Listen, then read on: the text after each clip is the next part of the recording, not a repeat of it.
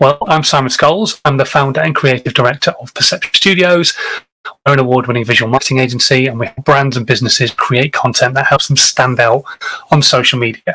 However, a few years ago, it became very obvious to me that not every brand, not every business was in a position to spend endless amounts of budget on having content created for themselves.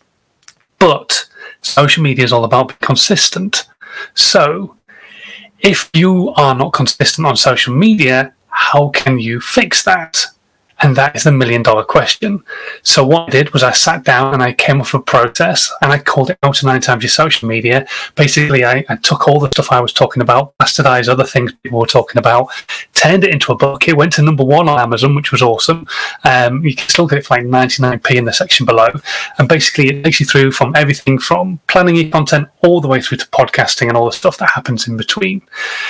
And that's what I want to try and do, is get you to do, is start creating content for free. What can you do yourself that won't cost you a penny to create content? How can I help you create that content? The Social Media Podcast with Simon Scholes. Tips, hints, and great content ideas. And today, I'm going to talk to another business, another brand, who create content themselves. And it's an area that a lot of people have spoken to me about over the last few months, especially since lockdown started at the very start of this year. When was it? March, whatever it was. And I've had charities get in touch and say, what do you think we should be doing as a charity content-wise? Now, I have my own viewpoints, but how about instead I pull on somebody who I know has a viewpoint themselves? This is David Woollett from Salisbury Hospice. Hello, David. Hello, Simon. It's great to talk to you today. So first things first, you're Dr. David Woollett as well. I should point that out. You're not a doctor, but you are a doctor. You are a doctor. So explain first of all, what's your background? My background, similar to yours, is radio. It's been a career lasting many years. Presenter, producing. And I think over those years, understanding audience, which ultimately everybody has to do now, particularly if you're in marketing and things, you have to understand who you're talking to and why you're talking to them and how you can talk to them. So those kind of things have helped. That career has certainly helped see where I'm going now and understand what it's all about. So you work for Salisbury Hospice. What does you do for the hospice themselves? So I look after all their marketing, their communications, anything that goes out to our supporters, and also not just our supporters, but people who are not our supporters yet, people who've never heard of us. I have to, carefully craft stuff that can cross those boundaries as well. My job also involves sort of talking to the clinical team as well, talking and providing messaging to them about what we're up to and what we're doing. And that works the other way as well, taking information from our clinical team to package it to our supporters in a kind of non or less clinical way. Okay, so I mean, without wanting to delve too deeply into it, because it's quite a dark subject, but what do the hospice actually do themselves, and what is their modus operandi? Well, it's funny, when I first started the role, and it's true of a lot of people too, they have sort of an idea of what a hospice is, and it is a sort of end of life, sure, but they think quite often when you go to a hospice, that's it. And it really isn't. It's totally, totally different. It really is a light, refreshing, glorious place, which is totally different from what you may imagine. And then, it's quite often people think that when you come to a hospice, you're coming to right at the end of your end of life care, and that's not true either. We have a lot of people who will be cared for in our hospice and many other hospices across the country who will be going back for many years. So it's very different. And in many ways, that's my job. I have to show people what a hospice is all about. Okay, so how do you approach that then? Because obviously you're trying to break down that barrier. What would be your first line of attack? Well, in many ways, it's just telling people what our amazing nursing team does, and basically trying to give an experience to people about our hospice in a fun, friendly way that really shows them about, the sort of day-to-day things that go on. The therapies, for example, we do exercise therapies with a lot of our patients. I should say, package this up as saying before COVID, because obviously COVID has changed things a lot. Just a smidgen, yeah. Just a lot, yeah, a little bit, and then we even though it's changed things, we're trying to remain the same. We're doing it remotely, so we've had to the clinical teams have had to work very quickly and very fast, much like the charity team, to change things to a more digital way of doing things. But that's happening. But going back to your point, it is basically showing people how and why they do things in the hospice, and make people understand that it is a lot more than people see it as the right end of life, and it's not. It's actually about care for people who may have been diagnosed with a long-term terminal illness, but actually that terminal illness is not going to end tomorrow. It could end many years from now, and it's about that care that is involved in that. I was going to ask, you've mentioned it, lockdown. How has the charity kind of moved forward in lockdown? You've talked about digital. Has it been a vast, massive pivot transformation for them? We were really lucky because we were already on the digital side and we were already doing lots. Certainly from when I started there, we were doing lots on all of our social medias. So we had quite a decent audience to start with, but of our big things right from the beginning, of course, is events. Obviously we have various segments of our fundraising, but events is one of those, a key one, not just for fundraising but also to get our name out there and publicize what we do. We had big multi-participant events take place in the summer. Sometimes like runs and walks and all that kind of stuff, don't you? Yeah. 1,000 people, and these were all being planned, back in January, February, before the world went mad, and terrible, as it is, terrible COVID happened. We suddenly, when we were realizing things were going to change in March, we thought, well, hang on a minute, events is not going to be something we can rely on anymore. We've got to change things very quickly. And we were at home, home working and doing Zooms and catch-ups, and we were like, it was a daily basis we were changing things, and flexibility was key. Whereas before, our events had been very much, that's what we do then, we do that one then, and it was very, already built in stone what we were doing. Suddenly in March, everything was thrown out, and we had to just change everything to digital. So rather than completely deleting those events, have you, rather than even rescheduled them, have you taken them digitally? Have you considered that as a charity?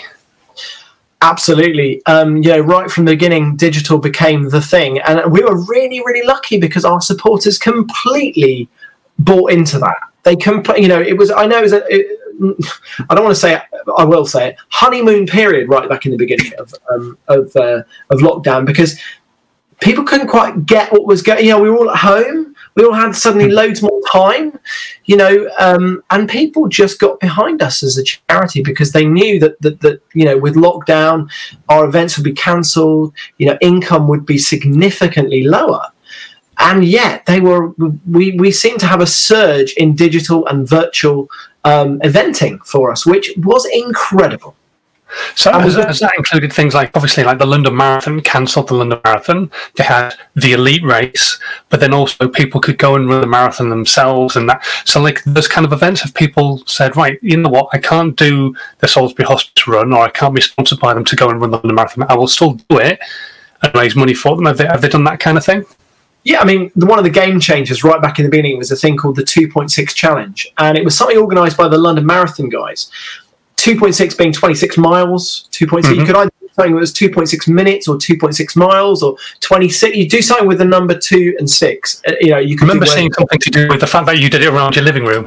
Yeah, exactly. It was obviously lockdown, and I did a 2.6 kilometres or 2.6 miles around the sofa.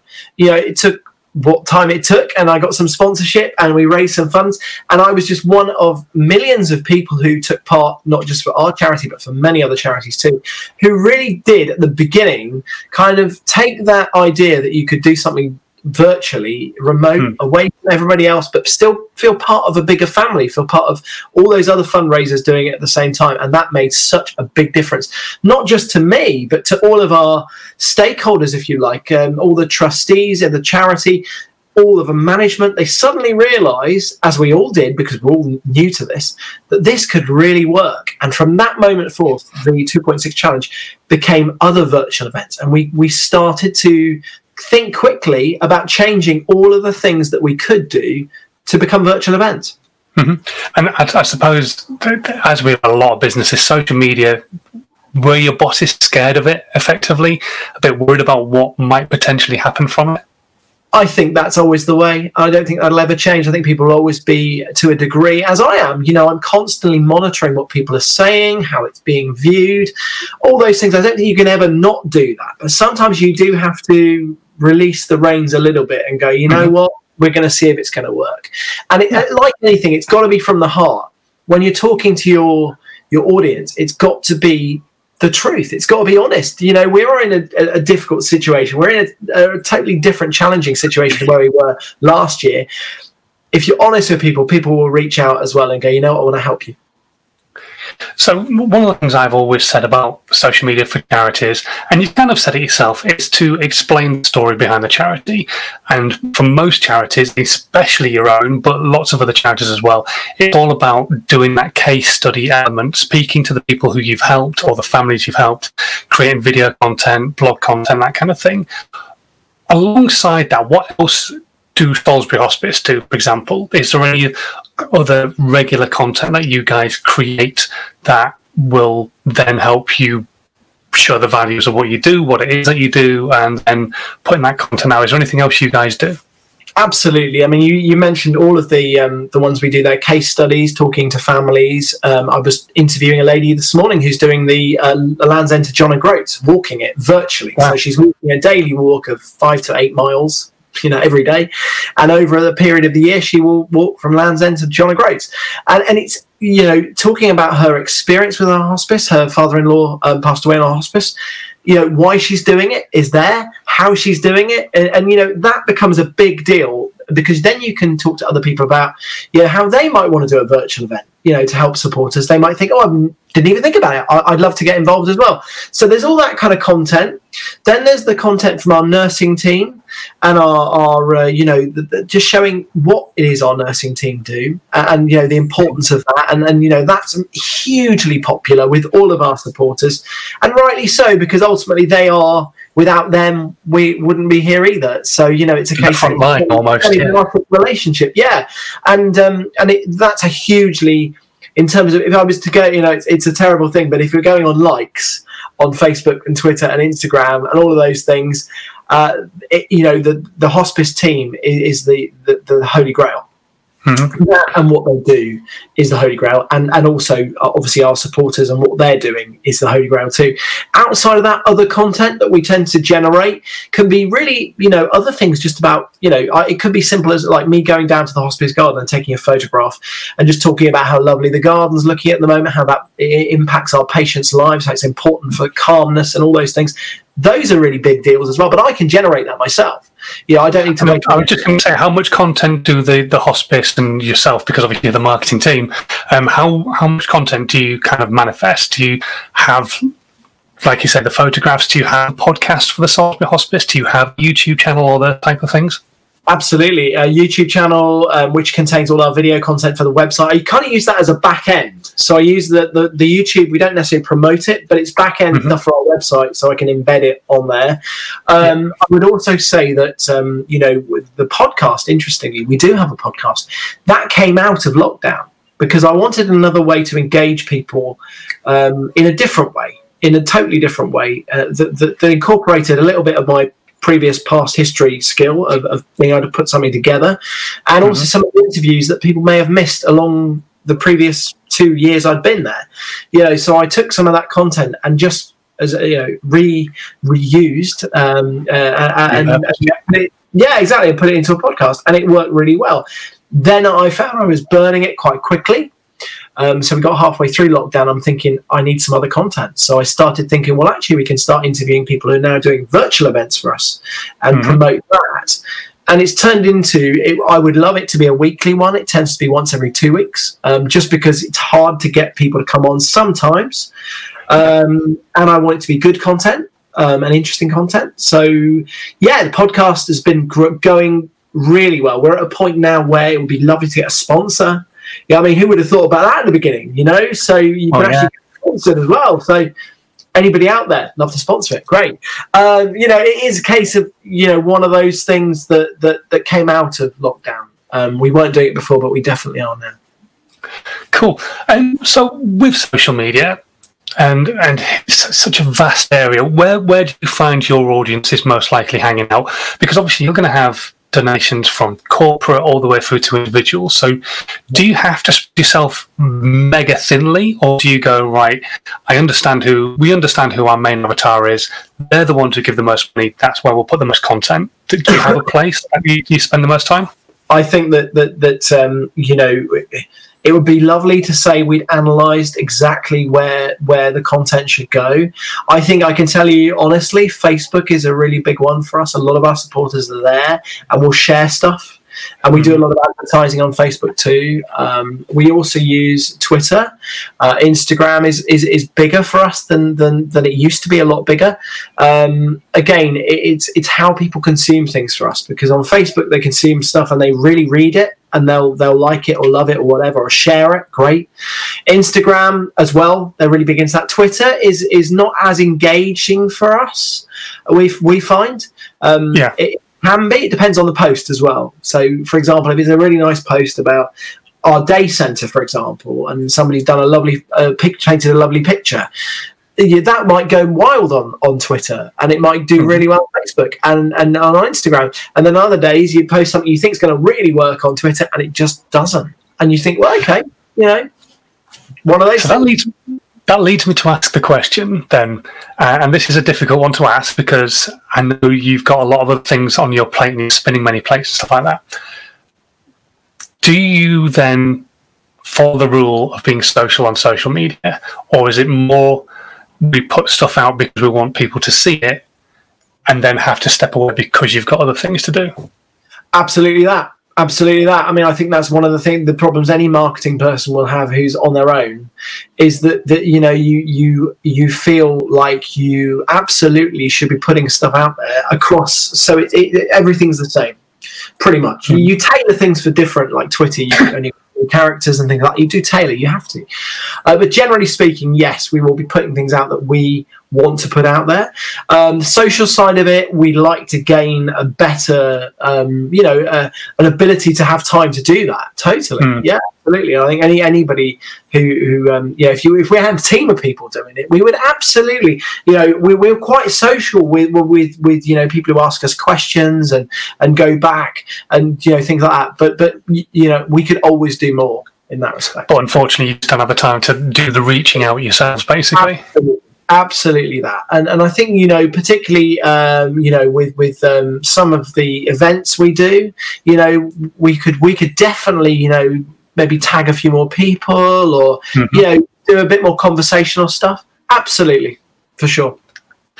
So what does the future have in store for the hospice then? We've just dropped into another lockdown in the UK, of course. Obviously, you're hoping to do more podcasting. Is there anything on the horizon, events-wise, content-wise, that you're thinking, right, this is coming, I must mention this? Absolutely. Next year is a big one for us. It's our 40th year of providing palliative care to our region here in Wiltshire and in South Wiltshire and across. We've got a big patch actually, and it, you know, and for us it's a huge deal. And you know, COVID has changed a lot of what we had planned to do, but it's not going to make it any worse, I don't think, for us. We're just going to have to come at it at a different angle. You know, we're not, and also one of the critical things is not to come at it like nothing's happened. We have to at least engage in the fact that this year has been incredibly difficult for people. And you know, very polite way.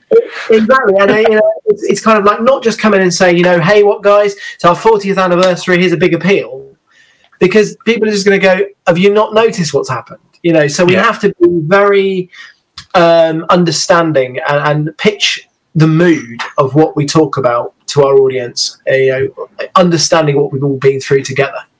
Yeah, almost do like your London Marathon challenge, but for 40. So climb 40 steps or 40 flights or 40 miles or... Absolutely, you know, and doing some wonderful initiatives, you know, which we just have to do and pitch in the right way, because also there's that level of being a charity. We have to, if we're going to market ourselves in the right places, we want to do it with an understanding that people might think, well, hang on a minute, you've been through all of this and times are tough for charities. and you're spending all this money. So you have to think about it from a supporter's point of view and make sure that they understand that we are utilising budgets in the right and proper way, to gain the maximum we can, to raise the maximum funds we can for our hospice. Absolutely. Dave, it's been an absolute pleasure chatting to you. I'm going to get all your links for the hospice, and I'm going to put them in the section below after we've finished on here. But if there was one place you want people to find you, you mentioned Facebook. Is that kind of the place you'd really like everybody to go? It would be lovely to join us on Facebook and find out more about our hospice, because the team there are truly incredible. It's do you know what? It's one of those things. It's the stories. It's always about the stories, and they are lovely stories, and they do hit you right there. And obviously Facebook and our main website, salisburyhospicecharity.org.uk. We're always on there. Fantastic. Dave, thank you very, very much. Don't go anywhere. I'm going to remove you right now, but I'll come back to you in a second. Thank you to Dave for chatting to me today on Dazed and Confused. As always, I'll be back again on Monday with another live. It'll be at who knows what time, because obviously it's daddy daycare and we have to work around nap time. But until then, thank you very much for watching. Hopefully you're okay out there. I know it's only day 2 of lockdown, but I know some people will already be struggling. So do reach out to anybody you know if you need some help. And obviously, if you're really interested in what Dave was chatting about, want to know more about the Salisbury Hospice, or just generally how charities maybe are using social media, I'm sure if you reached out to him and asked a few questions, he'd be happy to answer those. I'll put all the links in the section below, so you can go and click on those, whether you're watching live right now or on the replay or listening to the podcast. But until Monday, have a great weekend and continue, as always, to stay safe. Have a good one. Bye. This was a Perception Studios production.